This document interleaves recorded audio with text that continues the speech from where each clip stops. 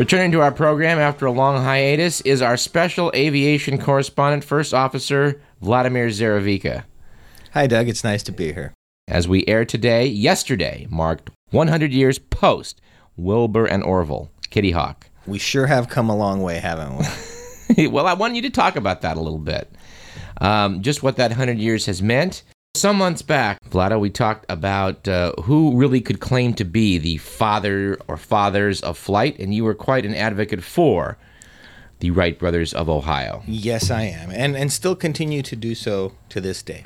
And I think, of course, this is their big day. December 17th, 1903 was when they made not one, but 4 flights. And we were talking before the show about how that's kind of an important distinction. That is a distinction. As scientists will tell you, one of the important things of an experiment is its repeatability. Yeah. And all of the other claims to having had the first flight, either the French or New Zealanders or some other Americans, they were not able to continue to sustain the experiment and do it over and over again, whilst the Wright brothers did it 4 times on that very day. Right.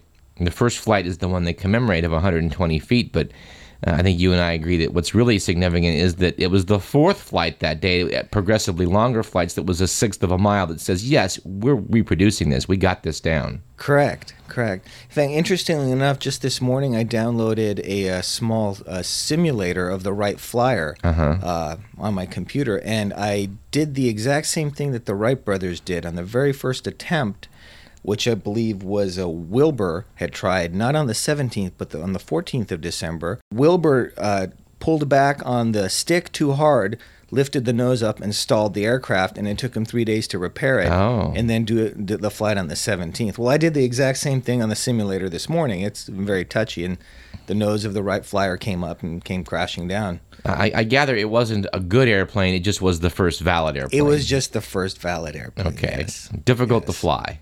Even on a simulator, yes. Well, let's go over a bit about some of the other claimants to the throne for the father of the airplane, because it's come up as NPR and other people have talked about this 100th year anniversary. A lot of folks have come forward to say, hey, it was my great uncle Richard Pierce that first flew back in New Zealand, etc. Yeah, right. Now, my understanding is Pierce did get a plane into the air, a bamboo-constructed aircraft of sorts into the air several months before the Wright brothers, but he crashed into a hedge and never flew again. And I'm a little unfamiliar with that. Was it self-powered or was it a glider? It was a powered. He actually got an engine on board, I believe. And he flew into a hedge. Yes, crashed into a hedge. I could do that with my car, and it's still not an aircraft. If we're going to take these types of claims, then we need to go all the way back, as we mentioned earlier, to Icarus and Danaeus as having been the first individuals to have flown, and it was documented. Yes. Well, apparently Clement Ader was a Frenchman who, after the Wrights flew, said, hey, I did that. I flew back in 1890 with a steam-powered aircraft. Not too many witnesses, but I did it. A steam-powered aircraft. I don't know how he... I don't know... That on the face of it sounds rather preposterous, and steam engines are incredibly heavy. The Wright brothers had 2 big technical hurdles. One of them was the airfoil, which they worked on in one of I believe it was the very first wind tunnel that they constructed themselves. The second hurdle that they had was getting a power plant, an engine, that was light enough yet strong enough to be flown on the aircraft and produce enough power to get the aircraft going. I can't imagine a steam-powered contraption being able to lift anything of that nature, and it would be really interesting to see some of the plans that the Frenchman allegedly has for his steam-powered aircraft. And they don't say it flew very well or that it was very controllable, but they're trying to claim later, well, he got into the air. Maybe he hopped off the ground. I don't know. Hopping doesn't count. 4 sustained flights in one day. They were the first. Well, since I don't want to go 2 directions at once, I want to talk about the breakthroughs that the Wright brothers made, because that is a fascinating explanation of their success. But let's just talk about a couple other pretenders to the throne first. Certainly, for entertainment purposes only. Alberto Santos Dumont, when you go to Rio de Janeiro, which I did last summer, The Santos Dumont Airport is named after who Brazilians consider to be the father of aviation. Now, Dumont apparently did fly, but by everyone's account, is a reasonable aircraft that met all the criteria that, for a modern aircraft. But he did so in like 1906, and the reason that this was recognized as the first flight was that people were not aware of what the Wrights had been accomplishing. This is true, and also Santos Dumont, I believe he gets the first publicly viewed flight by a crowd instead of just a small boy and some lifeguards. But as you mentioned, the Wright brothers, being extremely wary, and rightfully so, of patent infringements, kept their accomplishments secret from the public, however, still fully documented with pictures. One of the most famous aviation pictures that we have of all time is of that day. Yes, which I find that curious. They were sensible enough to actually photograph that day in Kitty Hawk, so the pictures do exist of them taking off. But even Scientific American, December 2003, somewhat defensively talking about how, of course we didn't know that the Wright brothers, that they were just so damn secretive. And the Wright brother, the Scientific American, and particularly the Smithsonian Institute, took a lot of grief for the fact that they did not recognize the Wrights. And speaking of the Smithsonian, let's address the issue of Samuel Pierpont Langley. Oh, all right. The secretary of the Smithsonian Institute, who was also intent upon becoming the world's first aviator with a powered aircraft, and he actually succeeded in creating the first powered aircraft that flew, but it didn't have a man on board. First powered drone, if you will. All right. The father of the drone is undisputable. But he went to build an aircraft with a man on board and apparently tried to launch off of a houseboat on the Potomac River some months before the Wrights and crashed. It flew straight into the river. I guess it was actually a few days before the Wrights, this catapult failed. Yeah, that was another thing, that Langley's so-called aircraft was catapulted off of a ship on the Potomac. Now, although catapults in aviation, as far as the Navy is concerned, is necessary and impressive, however, it's still not truly the first powered aircraft flight, as was the Wright brothers. Yeah, the Wrights actually wound up using catapults as well because they are sort of an effective way to help you get into the air. But it wasn't necessary. At one point. This is true. They did so in their experimentation. On that very first day, the aircraft powered itself into the air. Let's talk a bit about what led to the Wright brothers' success. Scientific American points out that it's not true that the Wright brothers were these crazy inventors that everybody said, no one will ever fly. And there were people that knew that eventually we'd be able to do it. Although I understand you actually looked up some notable quotes of people predicting failure. One quote was from a mathematics professor at Johns Hopkins University, a contemporary of theirs at the time. His name is Simon Newcomb, who said that a powered flight is unpractical and insignificant, if not utterly impossible. Yeah. But we should also point out that we, as Americans, perhaps focus in on the success of the boys from Ohio, but that powered flight through Zeppelins was pretty much a going concern by that time. This is true. If we were to speak completely technically correctly, it would be the first powered heavier-than-air craft. Yes. The modern airplane, because let's face it, the Zeppelin and the blimp have always found limited uses. This is true. This is one of the reasons for the limited uses is the speed.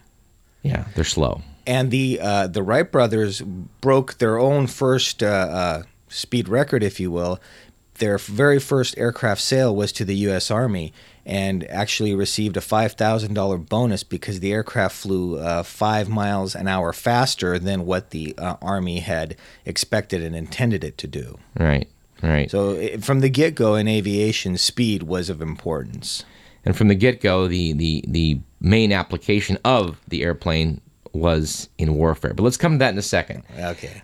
The Wright brothers had several problems to solve. You had to basically get an airfoil, something that would lift, get you in the air. Now, apparently Otto Lilienthal and others had developed pretty first-class gliders. Yes, they had been flying them for, I think Lilienthal flew 2,000 different a lot of flights. And in the book about the Wright brothers called The Bishop's Boys, they in the book state themselves that they, for the most part, did not come up with anything new. They were, in a way, more scientific in their approach, where they gathered as much data as they could of the work of others, compiled it together, did their own experiments, both theoretical and practical, in building the wind tunnel for both the airfoil and the propeller, which is fairly significant, though. I mean, what genius it was to decide we have a small model. Will it fly? Well, let's test it by running air over the surfaces of this model. Indeed. And their genius may have been in using the work of others to make the whole greater than the sum of the individual parts. I don't know whether you caught this it was on NPR and on Nova, but apparently aeronautics historian Tom Crouch has really gotten into how the boys did it. And he's written a book. He actually is the author of the book you cited, The Bishop's Boys. Mm-hmm. And Crouch was fascinating when I heard him on NPR. I had to stop and listen before I did what I wanted to do because it was so intriguing. He's describing Wilbur or Orville or someone on a bicycle, because they were bicycle manufacturers, driving around with a little gauge, measuring how much lift they got off of a wing and deciding, we have to do something about this because the numbers we've been given by other pioneers before us is just it's not accurate. Yeah, this is true. They took information that was already out there, experimented with it, and came up with their own conclusions. Is that not a definition of engineering? Yeah. Well, Michael Hart, a book we love to cite on this program, The 100, a ranking of the most influential persons in history, and we're going to have Dr. Hart on the show in the months to come. He, of course, tried to assess who made the biggest difference throughout the course of history, and he ranked the Wrights pretty high, 28. He considered them as one unit because it was hard to say where one stopped and the other began, but he said how high you rank them pretty much depends on how high you rank aviation, because these guys clearly are the key figures to modern aviation. But Hart cites in the book that these guys were so good that they actually took props and built the world's best props. They did. Hand-carved them. Yes. Because the props were trial and error affairs, and they trial and error until they got it right. Still considered to be very good props this many years later, 100 years later. Yes, they are. In fact, that in itself is just achievement in woodsmanship, if you will. Yeah. Because the propeller needs to be nearly perfectly balanced. And to hand carve a propeller to make it perfectly balanced and still work on the aircraft without having any type of template or design previously is amazing in of itself. I hadn't even thought about that till you say. I mean, the hand carving a prop and getting it right. That's why I'm the aviation expert on the show. Yes, you are. But probably even more remarkable example that Hart cites, and I think that Mr. or is it maybe Dr. Crouch cites, is that the power plants they wanted to use just didn't quite have enough oomph. So the boys sat down and built an engine that had a better power-to-weight ratio than anything else available. Indeed, they did. Which is, I mean, that's just a side issue of a problem they had to solve, and they did it. They did, and now if you think of the modern aircraft, it's so specialized that you've got engine engineers, you've got airfoil engineers, you've got aerodynamic engineers. The Wright brothers were all of this in one, using very, very limited previous data. Therein lies their true genius, and therein lies the fact that they should get full credit for this. Well, I'm not arguing, but I guess they used it. Was it an alloy? I mean, I'm still sort of fascinated by the fact that they have a 1903 internal combustion engine. They're thinking we can use one of these things to fly an airplane. And not only that, they came up with a belt gearing mechanism where the engine camshaft spun two propellers simultaneously. Clever boys. That they were. I don't believe they actually graduated high school. I don't remember from reading the book whether they had or not, but they truly were geniuses. So I guess in the wake of 1903, the Wright brothers get a little paranoid with good reason about possible infringements of what they've accomplished, so they're a little secretive. But by 1908, other claimants are coming along, Santos Dumont, apparently, I guess Glenn Curtiss wins a prize. Can somebody fly an airplane a certain amount of time and certain distance, whatever it was? And Curtiss comes out and does it, and the Wrights just bypass the competition because they know they can do it, and they're looking forward beyond that. One of their goals was to sell their aircraft to the U.S. military, and one of the reasons that this took so long to do was the Wright brothers' secrecy and the U.S. military having had a bad experience with too many flaky inventors and claims and promises. So it took a while for the Wright brothers and the Army to get together on what is expected, what they want, and whether this could happen at all. And that was the first purchaser of an aircraft was the U.S. military. We're speaking today with First Officer Vlado Zaravika, Radio Parallax's aviation special correspondent, about the 100th anniversary of the Wright brothers. I guess ramping up to their final, making it by getting a contract with the military, it was a bit of a rough go. The Herald Tribune in 1906 apparently carried an article on the Wright brothers with the headline, "Flyers or Liars?" which prompted them to get mad and go over to France and give public demonstrations of what they could do, that everybody just went, "Oh my God. We're dabbling with airplanes. These guys have a real airplane." They were flying. They were circling. It was a completely controlled flight. They were achieving altitudes.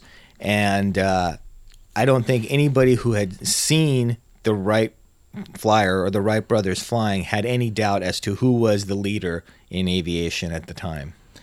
So obviously they knew it had potential, they knew it might change the world, and they knew money would be made from it. And so did a lot of other people. And of course, as is a great American tradition, no sooner does someone come up with a great idea, but someone else decides he's going to steal it and make a quicker buck off of it. Are you talking about Curtiss? Well, I wasn't necessarily specifically talking about him, but let's talk about him. Glenn Curtiss apparently decided to horn in on some of the patents of the Wrights, started building aircraft that was using some of their innovations, and he decided not to pay them for the patents they owned. I think that Curtiss had a lot to do with this controversy over who flew first, because Curtiss decided that if Samuel Pierpont Langley's airplane had really worked, well then, what are these Wright brothers trying to claim that they're the fathers of aviation, blah, blah, blah. So he basically built a reproduction of Langley's aircraft, changing 30 things in it to make it more airworthy, flies it and says, "See?" One of the problems there, well, of the many problems there, is the phrase "would have." There's a difference between would have and did. The Wright brothers did. Mm-hmm. And also, as you mentioned, the 30 changes years later, where at the explosive pace that aviation was growing and innovations were coming about, even from one Wright flyer to the next, as they improved from aircraft to aircraft in the months, if you use computer terms, it's many generations of software later that he added these innovations. It would be like adding Windows to an old 1980s computer and saying, "Hey, see, it would have worked there too." Right. Well, the Wrights, I guess at least Orville was able to reap quite a financial benefit. I think he actually got out of aviation in 1915, sold it out, probably made $1 million, and said, "That's enough of this." And he became the grand statesman, if you will, of aviation, served on many think tanks and also government aviation committees. And he also lived long enough to see the jet age come in. And we should mention that actually, sadly, it was Wilbur, who was the older brother, who originally had the idea for the flying machine. They were basically, I suppose, equal contributors after the fact, but it was originally Wilbur's idea, and unfortunately, in a previous era, when we didn't have perhaps the medicines and technology for healthcare that we do today, Wilbur contracted typhoid fever and passed away in 1912, which is at the age of 45. Very sad. It is. And you wonder, had his brother lived to a ripe old age, and had they decided to stay in aviation instead of basically pulling out, if they could have continued to come up with innovations that would have put us now, 100 years later, further along in flight, both in the atmosphere and maybe even in space. Well, I think that perhaps that once Wilbur had died, I think Orville, decided he didn't really have the heart to go it alone. I mean, I'm speculating, but it certainly seems reasonable to imagine that by 1915 he didn't have his heart in it like he did before. So let's come back to that issue that we deferred about the first applications of airplanes, which appears to have been in warfare. True. It was the Signal Corps that really wanted the aircraft, and one of the reasons was for a quicker communication and dispatching. Another one was for observations. And fly out. Where are the troops? They're massed over here. Fly back. The main body of your opposition is over correct. here. Correct. It was basically intelligence gathering and dissemination rather than an actual weapon of war. So how did we evolve into this Baron Manfred von Richthofen 80 kills, dogfights, the legendary single combat of World War I? Interestingly enough, in the First World War, where the aircraft were used, at first they were used just as that, observation platforms. And the pilots, there's even accounts in the first few days of the war, the pilots waving at each other from different sides as they're going back and forth across the trenches. Yeah. And then as the legend and myth of aviation, if you will, goes, they started throwing bricks at each other and shooting handguns and shotguns at one another. Usually there was the pilot and an observer in those aircraft. Is it true that some guys actually blew their own props off, forgetting the fact that there was a spinning... Yes. Yeah. Yes, and that was, as far as aircraft of war concerned, the very first hurdle that needed to be overcome is how to shoot a machine gun from an aircraft, and they realized that the easiest thing to do would be to actually point the aircraft as a gun, however the propeller was in the way. And that led to some innovations on both sides. And the shots went between the blades. The shots went between the blades, or the first working one was invented by the French, where a little metal triangle was placed on the back of the blade, where if the bullet would hit the propeller blade as it was spinning, the triangle would deflect the blade to the side. So some of the shots were just getting deflected randomly, and some were getting through. But it was the Germans that came up with the braking mechanism where the machine gun would not fire when the propeller was in the way. Well, in the 20s, in the wake of disarmament, I guess a lot of these Curtiss Jennies. At this point, Glenn Curtiss had become, quite the aviation mogul, and his biplanes were, I guess, the basis for a whole future generation of pilots, barnstormers, and trainers of World War II. Yes, they were. And I will give Curtiss credit for doing a great deal to romanticize aviation, in the fact that he did produce enough aircraft, and he produced aircraft that were used as barnstormers, and also in early postal mail routes. So one of the earliest forays into commercial aviation instead of military aviation. Well, we hope to have on this program none other than General Chuck Yeager in the weeks to come. His people have agreed to talk to us. I think he'll have some very interesting things to say about aviation from World War II forward. So maybe we'll insert a hiatus at this point and have you come back after we've had the opportunity to talk to the general. Certainly. He is a living legend. He is a pioneer in aviation, and I can't wait to hear the show. Let's leapfrog over the X-1 and over World War II to the present time, where we see that aviation is a tremendous part of all of our lives. It is indeed. It's if any indication of what modern life would be like without aviation, just harken back to the first week or so after the unfortunate tragedy of 9/11, where all of aviation was grounded. Yes. And that show, fortunately, that was only for a week or so, but it showed how important aviation is at any given point in time. I mean, we so take for granted, and this just does blow my mind. We just take for granted that we can pack our bags, get in our car, drive down, and board this cylinder of aluminum that will literally leapfrog over an ocean and deposit us on another continent a half day later. Not only that, but we get extremely irate if there's even the smallest glitch in this flight, not realizing that there are literally thousands and thousands of these going on simultaneously. Any closing thoughts about this 100-year now, a full century of aviation? You fly airplanes. You are a professional pilot. Yes, I'm a professional pilot, and as such, one of the things that strikes me is so much has been talked about the Wright brothers' genius in building the first aircraft, and of course that is phenomenal, and I give them full credit. However, little is said about the fact that for the first maybe even decade or so, they not only built the aircraft, they learned to fly it.